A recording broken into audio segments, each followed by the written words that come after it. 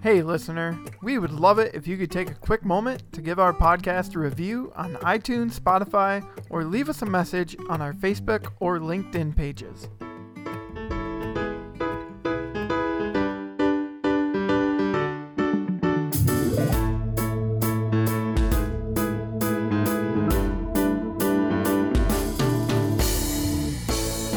Hello and welcome to the Our Community Listens podcast. My name is Adam Folgett, and with me today is Mike Desparis, leader of education initiatives for Our Community Listens. Hey Mike, how are you? I'm great, Adam. How are you today? I'm doing well. Things are going pretty good over here. And I'm excited for our podcast because we have a new guest with us today from Colorado. His name is Rob Martin. He is the Dean of the Isaacson School of Communication, Arts and Media at Colorado Mountain College. How are you, Rob? I'm doing great. Thank you. Thanks so much for joining our podcast today. We're going to get into a lot of different things that you're going to be helping with Our Community Listens with. But first, I want to talk a little bit about how long you've been a facilitator with Our Community Listens and what you enjoy most about being a facilitator. Sure. First I heard about Our Community Listens through my wife. He was part of a group in 2014, and then I participated in Our Community in 2015. After that, training for the facilitators in October of 2016. So for about 4 years. And what is one of the things you enjoy most about being a facilitator? Why do you like teaching these skills to new people? It all boils down to the fact that I like meeting people. I really just really enjoy seeing how they grow when we facilitate these kind of meetings. Awesome. I'll let Mike jump in here with our next question as we start getting into more topics. Yeah, Rob. So I'm really interested in learning from you today, and as a facilitator, having worked with high school students and working at the college and being a dean, what are some of the skills you have used that you've learned as a facilitator from the communication skills training, and use those skills to help support you in your position, whether it's working with students or working with faculty or working with staff, or maybe even the community that you work with up there at Colorado Mountain College? Yeah. When I first started becoming a facilitator, I was still in the classroom. I was teaching full time. And so that was a bunch of classes that I taught. And it was amazing to see how quickly I could incorporate these skills right into the classroom. I teach storytelling, video, animation, those kind of things. And so those skills that we learned as facilitators transferred directly into that.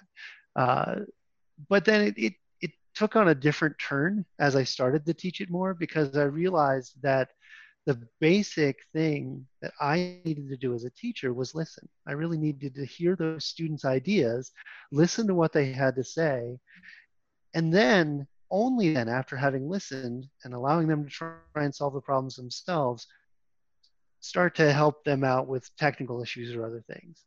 It's creating that relationship that is huge. And if you can do that in the classroom, you've really changed a student's life.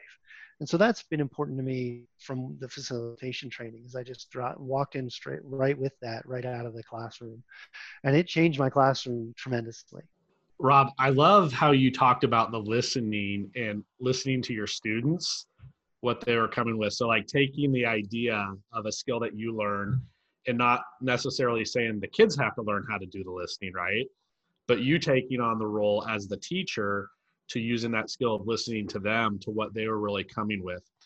Did you notice a big change in the relationships you had with your students when you really started to listen to them at that deep, active, reflective listening level?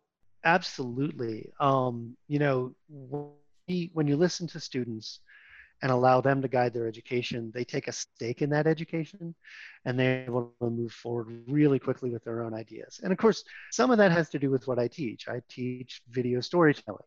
So it's a big thing for them to find their own voice. Being able to really focus on the listening helped with that. That's really cool. I know when I was in the classroom working with my kids, there are so many times I felt the pressure to get through the curriculum and the content that I would ask questions, and very little would I allow them to respond, because I was in such a hurry that if they didn't come up with an answer quick enough. I found myself answering for them, and that there was no listening part of that. And I know the first time I took the class, I was like, oh, wow. Like, I'm not even allowing my kids an opportunity to learn because I'm just like throwing stuff at them and I'm the speaker, and they're probably not listening to me because I'm not listening to them even when I'm asking them a question. So it's kind of interesting because I taught junior high and high school and how that translates even at the college level. And it's just a human thing as well too. What skills for college students that we've learned in communication skills training do you see students struggling the most with, and for us to find ways to support them the most with? Or what skills have you used or tools to kind of support them? I know role modeling is a big part of that, obviously, with you doing listening for them. But what are some of the other skills you see them struggling with, especially during this crazy pandemic time we're in right now? I think there's a couple answers. Dr. Heather Exby is also a facilitator for OCL at CMC at Colorado Mountain College. And she and I taught the 3-day, our community listens class to a full class of 18 to 20-year-olds. Oh, wow. That was probably the most difficult class we taught. And a large piece of that is because a lot of the content asks you to reflect on your life, and they don't have as much to do that. Another piece behind it, interesting, is they felt very, it took a while to get into the listening phase on their own. They really wanted to just Google the answers. They wanted to just go on YouTube and find a 30-second clip of how to do whatever that piece is.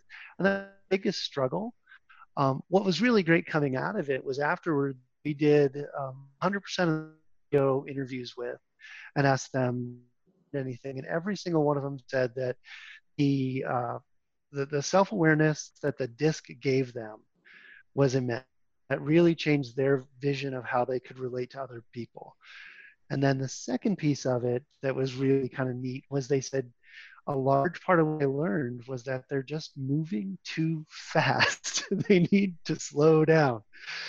And I think that's a really important thing, especially at someone at 18, 19, 20 years old, learning that is really huge. And so I think those two things were the big takeaways for them.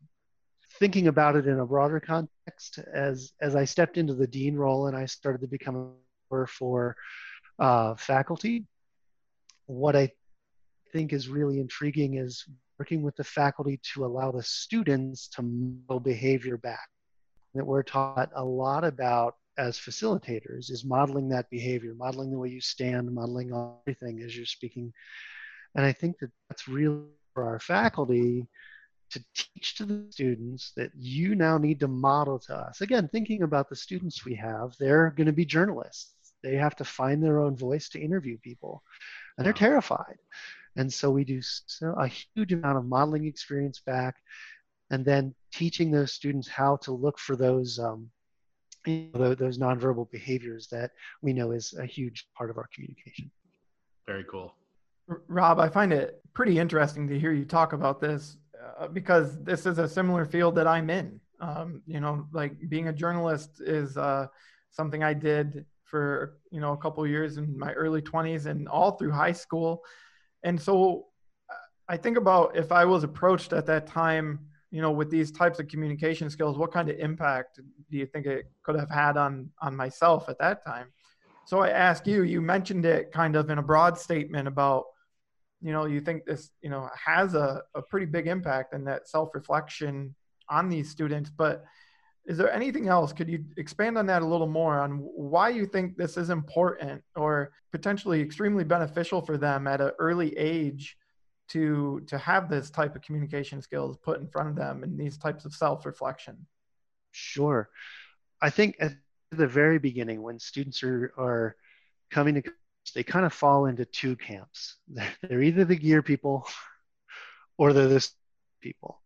And they really want to dive into those and start to tell that story. And there's a lot of self-discovery that people have to make in order to take those steps to make real communications, to make real connections with other people. And that's that important part. You know this as a journalist. I mean, we spent 5 minutes before we did any of this today just connecting. Mhm. And that's hard to do, certainly using all the distance tools that we're now used to. But a new student falling into the world of journalism, if they are really afraid of just not understanding themselves, so that's a big part of that disc when they went through that part and they learned about themselves, and then they learned about how can I look at other people and see what disattributes those other people might have. It really fundamentally changes the way that they're able to interact with other people. And that is amazing. You will see a student turn a corner with their work and how quickly they can connect with other people and make those interviews. And it's just amazing to see it happen. So it's really a shortcut to getting to that connection, that human connection that's really important for a journalist or a documentarian to have. I think that sounds like some great lessons for them to learn, like you've already said, at a young age, and will potentially, bring their work along, not only their personal life, but bring their work along at a faster pace. We have a fairly well-known outdoor filmmaker that lives in our valley.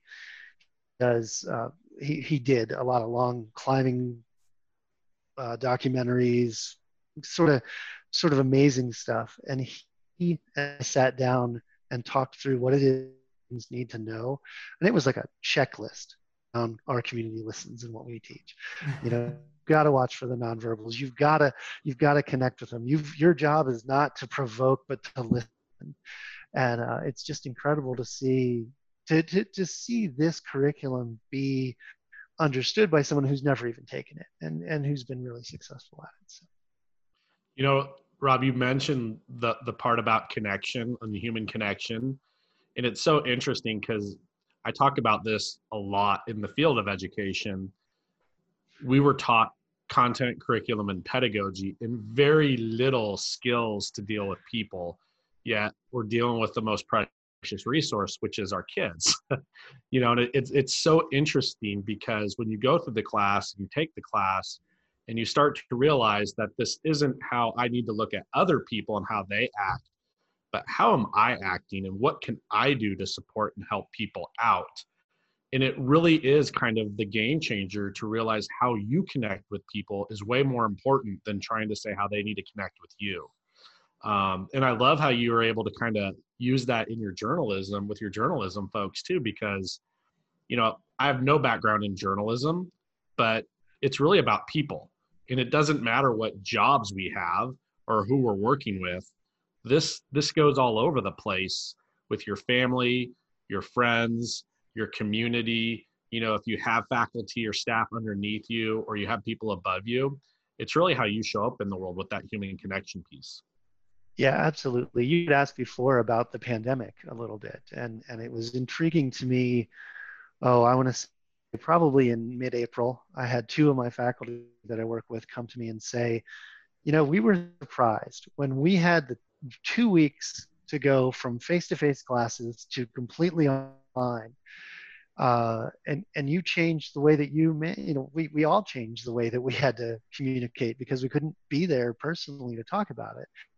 And we would go into our bi-weekly meetings with you, weekly meetings with you, and we would have this expectation that you would come in and start saying, okay, so there's this new tool in Canvas and you need to do X, Y, Z, or you've got to use this new filter to make your audio better. And he said, every one of those, you started out with the question of, how can I help?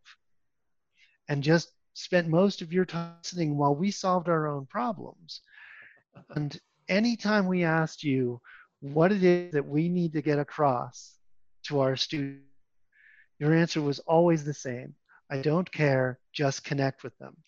They're already professionals in the area they're teaching. The thing that we have to do is learn how to connect in this new modality of Zoom and WebEx, and that's really hard. So, we spent a lot of time learning new video tools, how to synchronously and asynchronously. I can use all the EduSpeak if you want. How do we connect? But the reality is, it's like, well, get yourself in front of them, whether that's a video that you recorded or a Zoom session or something else. You've got to get in front of them and let their time. And that's important, not just at the students to the outcomes. And, you were a K-12, I was a K-12 teacher. No, it's all about those outcomes. We've got to hit the outcome. The reality is that if the connection is built between the human beings, if we'll connect, that's what builds that. And so that's what we spent our time with. And what was amazing was that it wasn't just about that relationship between the two human beings, but giving a space for everybody to deal with what we were all going through. I mean, that was the pandemic was hard for everyone, still is. Yeah. We suddenly are in a very different way of living.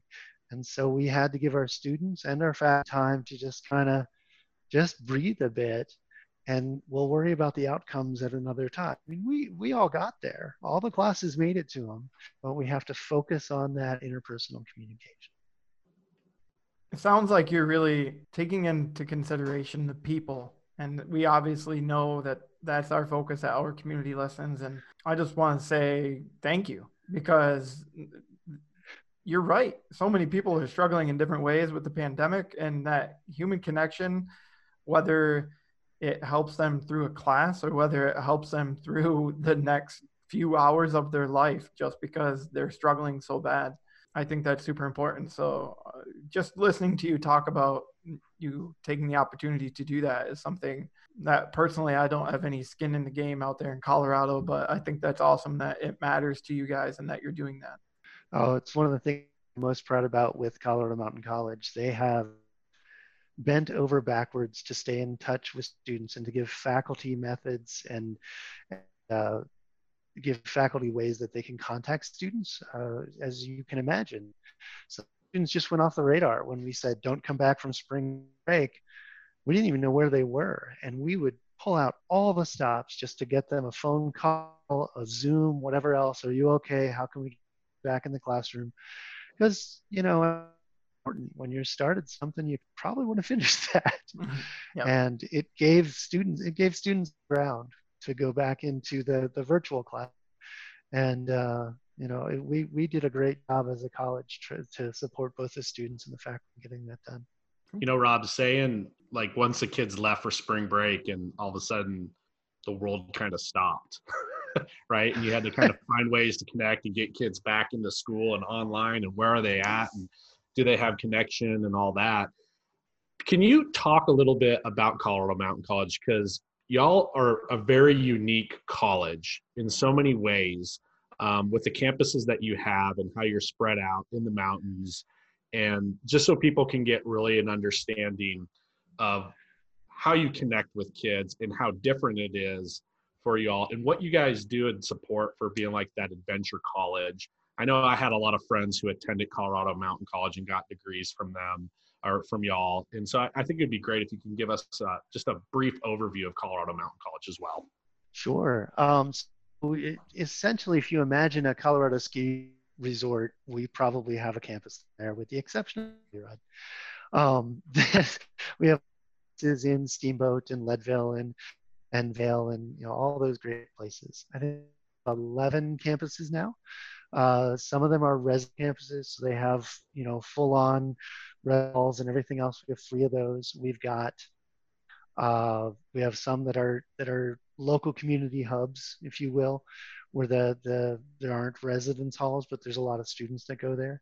We're focused on giving kind of 2 different types of education. There's one type of student that comes and is going to take classes and transfer to another school. We have another group of students who come and we are their destination. And so the cool thing is that we've been able to develop just believably niche program. I mean, I think about ski area operations, which is where they teach people how to drive snowcats and shape the park. And those are the people who go on to do that for the Olympics. My programs in the Isaacson School, we have graphic design, digital media, and photography, which sounds pretty common across the country, but realizing that you're in the beautiful mountains of Aspen, Colorado doing that with a lot of the people who've also done really well in those areas. We often have somebody who'll draw in who has a Pulitzer or who has started a Hollywood film company, things like that. We have great links to our communities. And I think that's what's really important about it. We're about 18,000 students or so throughout I don't have the newest numbers. It's probably this year because a lot of people are taking time off. What's been great is because we're that local college community, also go and give them the best degree that they might really want is really just we're focused on training the nurses, not doctors. Sorry, we're focused on training the nurses and the EMTs in our areas, the police officers, things like that. Lots of opportunities out there for sure.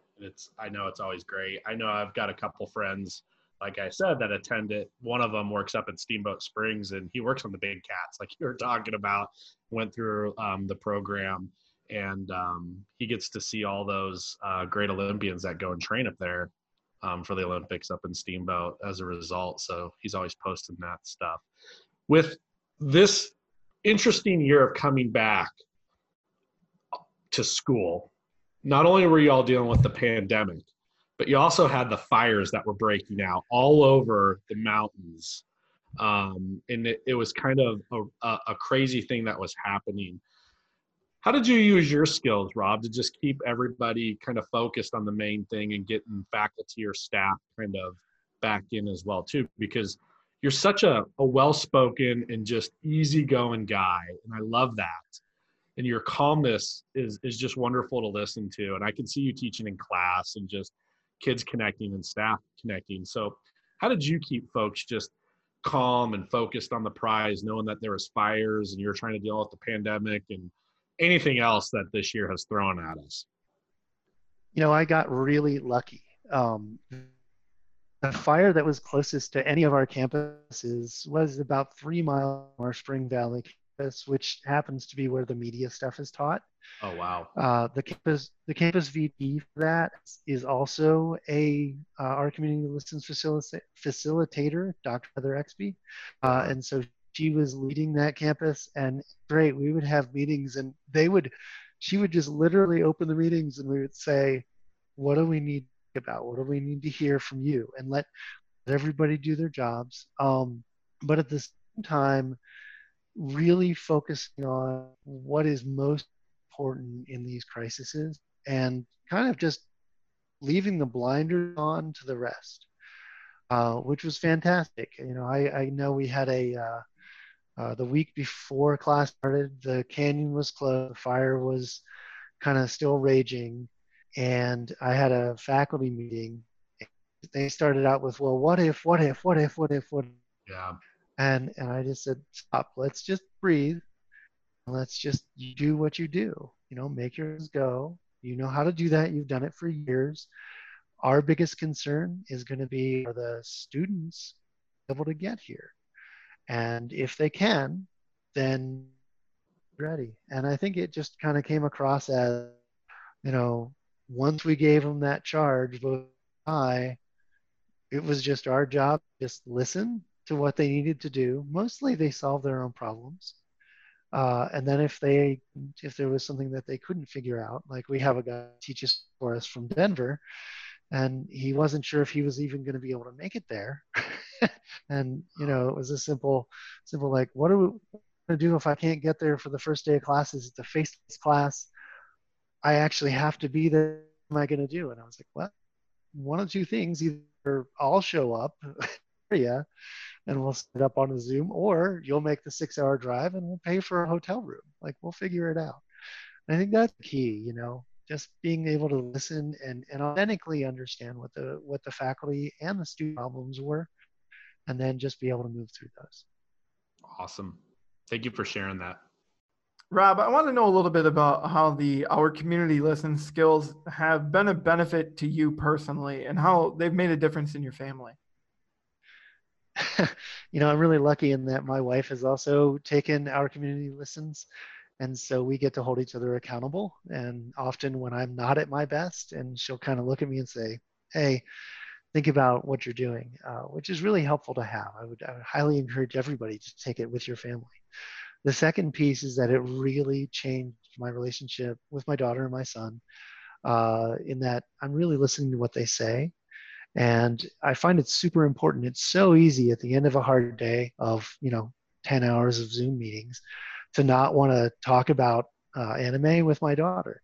It's just one more thing online that I don't really want to do, but I have to like find it in myself to actually be there and be present to listen to that. And how much I'm learning about her and her journey is really important. And then the last piece of that is that when you see, your 12-year-old daughter, just sit down and just listen with a friend, and think about what that might change in her life versus the way I lived my life prior to OCL, is going to be awesome, just to see how she moves through life with some of those skills that hopefully we're modeling for her. That's awesome to hear. Sounds like there's some good modeling going on in that household. Some days, not all days. Well, I think it's important that you pointed out a really good thing, about even you've taken the class, you're a facilitator, you've done classes, you're a practitioner, but above all, we're humans, right? And so as humans, we forget, we mess up, we make mistakes, but it's always being able to come back to the things that we've learned and understand that, just because we learn something doesn't mean we are amazing at it. It's a continuous journey to stop sometimes and say, oh, my daughter, my son, my wife, my mom, whoever is saying something really important to me. I need to connect, right? And sometimes putting down our cell phones, or turning off the TV, or just really tuning in. That's one of the great things about the class is it helps you be very self-aware of yourself and take a look at what's going on in your surroundings and not so much focus on what other people aren't doing, but what you should be doing to support them. And yeah, as a parent of two teenage daughters, one who turns 18 in 2 days and one who turns 15 in a month, I'm constantly like being reminded that sometimes I'm not the best listener, or sometimes I just need to be silent and not give advice and let them follow up and, solve their own problems as well too. So it's a constant struggle, but I think the struggle in the learning process makes us better, to be able to role model and stuff, as we continue to go on. Do you find that true as well, Rob? Yeah, absolutely. I'm reminded of early this summer, I called my mother, lives in Florida, over half the country away. And I was her and just trying to just poach every monkey she has. Like, you should do this, shopping this way, you should do these things. My wife was sitting across from me and kind of just looked at me and was, hey, maybe.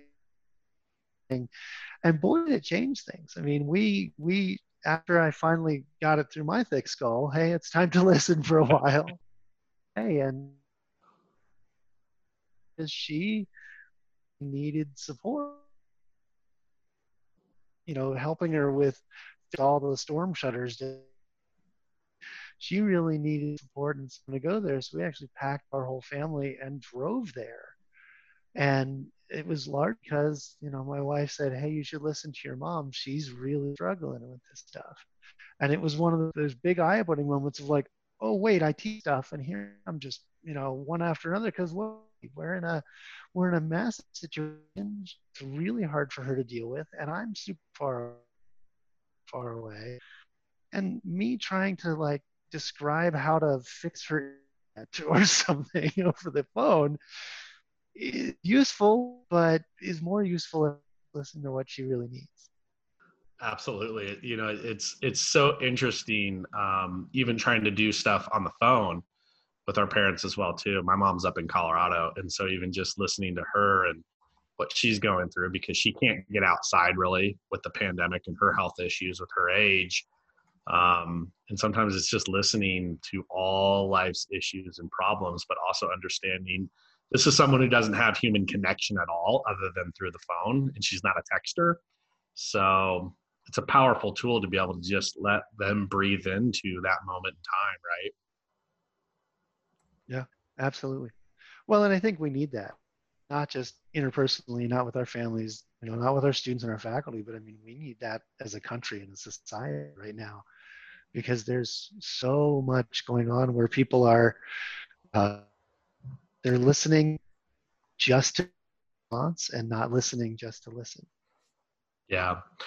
Rob, I know you mentioned Dr. Heather Exby several times, and I definitely want to pay tribute to her. She was one of the very first people I met through OCL. Shara invited me to come out for the 100th class that you all had and celebrated in Aspen last year. It was a year ago.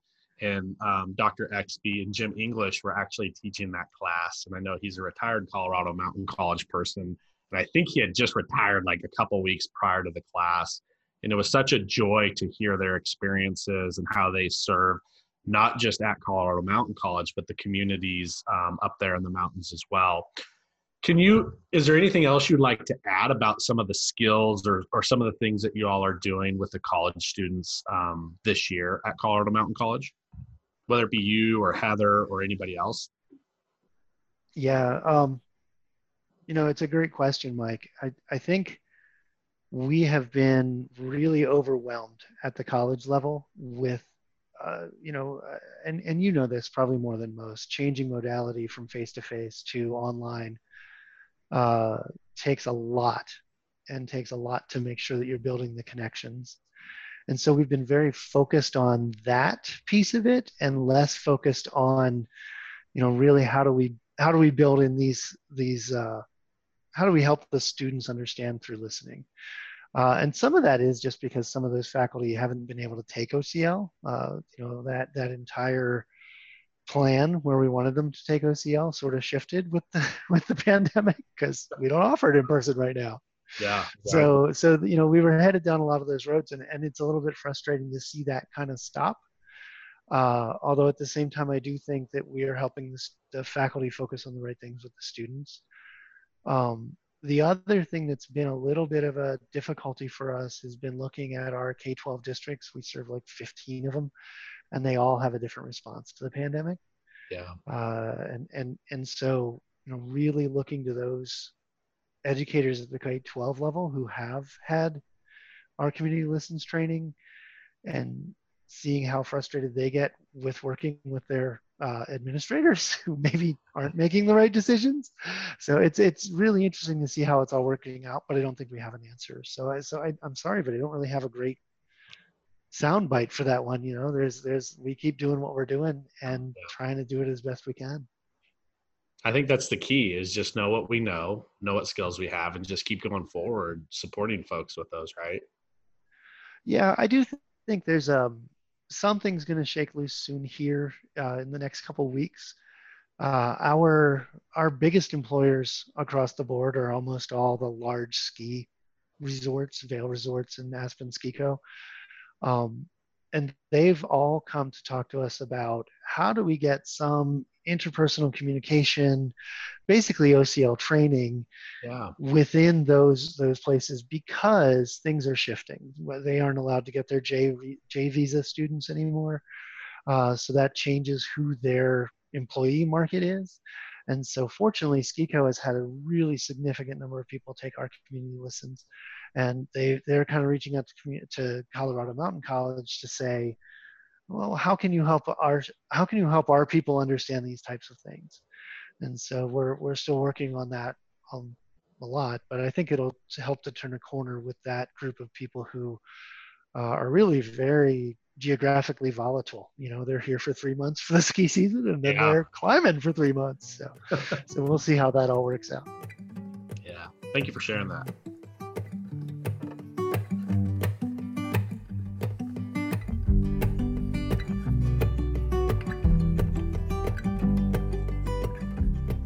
You talked about tying it to K-12.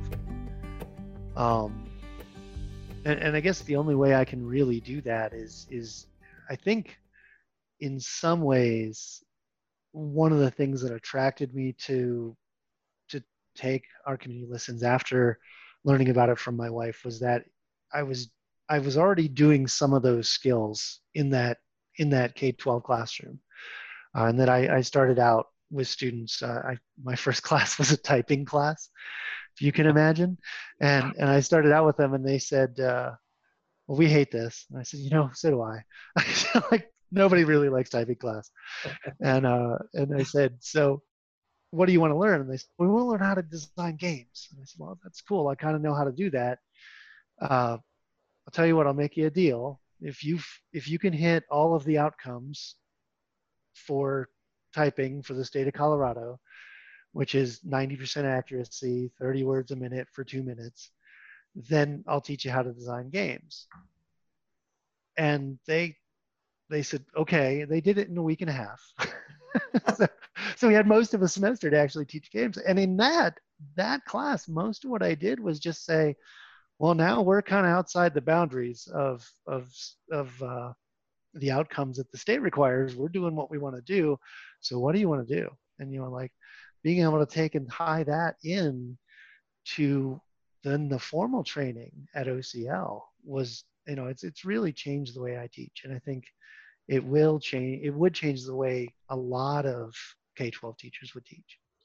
Rob, I love the way you're saying that. And the reason is we have a education research project going on. We're diving into the research to see like, what do we need to do in OCL to reach education? And the focus is on the adults, because if the adults can do these skills and model them, then they build that sense of belonging for kids, which is a big research topic. And they also build that self-efficacy that they believe in themselves.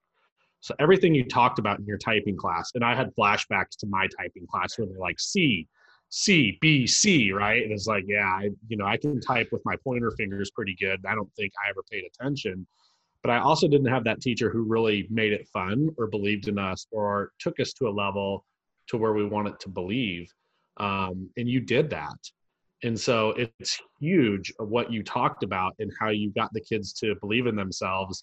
And all of a sudden they had it done in several weeks, and you're able to get them to do other things as well too, while they were still practicing their typing skills.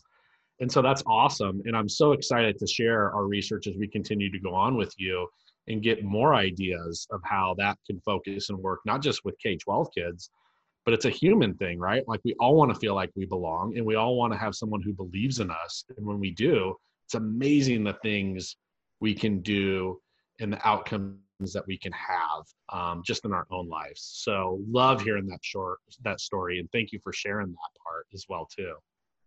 Yeah, no, it's exciting. I'm glad to hear that that's where the research is heading. It's so exciting and so necessary, because I think our children enter high school certainly feeling unheard. They feel, left out of a lot of the things. They don't identify with what their parents do or listen to or see and quite frankly, they learn technology in a very different way. Yeah. So being able to have them concentrate on that next step of how do I use this technology that I know really well to communicate with the people around you to my own goals, that's going to change things. Adam, I feel like we could talk to Rob just for hours and hours and hours, because his voice is so easy to listen to, and he's got so many great stories. But I do know we need to wrap up at some point in time. Do you have any more thoughts you'd like to share, or ideas, Rob or Adam? And I'll kind of be silent. I'm good. I enjoy listening to you as a teacher listen to your class, because you could have approached that situation and literally said, this is what we're doing for the next 8 to 12 weeks, deal with it. Because I knew teachers that were that way, but you didn't. You were like, I don't understand why you can't do this quicker, and we can move on to something that you're more interested in. And not only that, but you will continue to learn. And I think that's amazing. So the coolest part of that was we got into like week 2 or week 3, and there was a special needs kid. He had lost 2 fingers. And he was struggling in a lot of different ways. He really was. And we came back, and the class came back and said, everybody has met these outcomes except for him. What do we do? And I said, what do you do? What are we going to do? And they brainstormed for about half an hour, and they came back and they said, he can meet the outcomes if we let him text on his phone. I was like, let's try it. Like, let's see what happens. Awesome. And so he met the outcomes through texting, which was just incredible. So, and that was the students' idea. If you give people space, they will do amazing things. And that's just one of the great lessons that I learned in through teaching, but then was really reinforced in our community listens facilitation training. Yeah, that we don't have to solve others' problems. We just have to give them the space to allow them to solve their problems, right? And it's amazing what people can do. So, Exactly. And probably a way better idea than what you would have came up with, right? Exactly. Well, frankly, I was like, well, we got most of the class here. We can move on. But they solved the problem entirely, which was great. I love that. And I love how everybody then was included. And that's really in education what inclusion is all about, is let's find ways to bring everybody around. So just an awesome story. Well, and you see that in the facilitation. When you facilitate a class, you see us pairing students together, and they're working together to solve whatever problem they might have brought to the course with them. And it's a really great cycle that we do that with our students as well.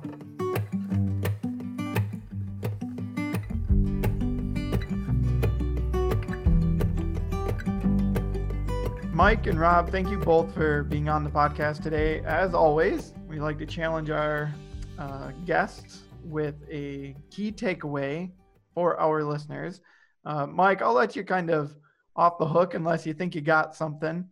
But I'll start with Rob. Rob, why don't you give me kind of your key takeaway here for our listeners?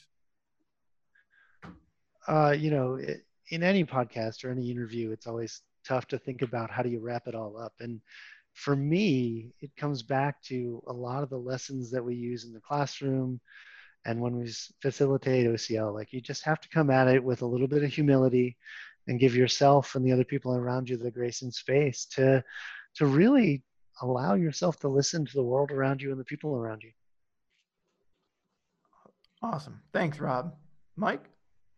For mine, Rob mentioned it several times, and I think about this often, especially when I mess up with some of the skills, usually with my daughters and sometimes with my wife, is just the human connection part, right? And if you approach it from, I want to connect with people, and I really just want to value them, and if we just listen, it's amazing the connection that actually takes place, and just the deepness of relationships that can actually happen as a result of just connecting with people rather than forcing our thoughts, ideas, judgments, opinions, all that stuff on others. So I appreciate you, Rob, like reminding me of that little piece today, and just appreciate having you on our call as well. Thank you, Mike. I appreciate being on the call, and I appreciate all the great things that you've brought into it as well. I love our connection here, and my newfound friend of Adam is awesome too. I have like another podcast nerd. That's right. Well, thank you both for being on the podcast. I really enjoyed the conversation, and I wish you both well as we continue to head into this uncharted territory of the 2020-2021 school year. If you have any suggestions about subjects for our podcast, feel free to reach out through our Facebook page. And if you're interested in taking a class, visit ourcommunitylistens.org.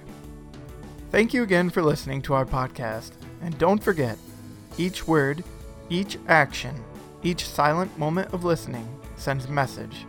Therefore, you are the message.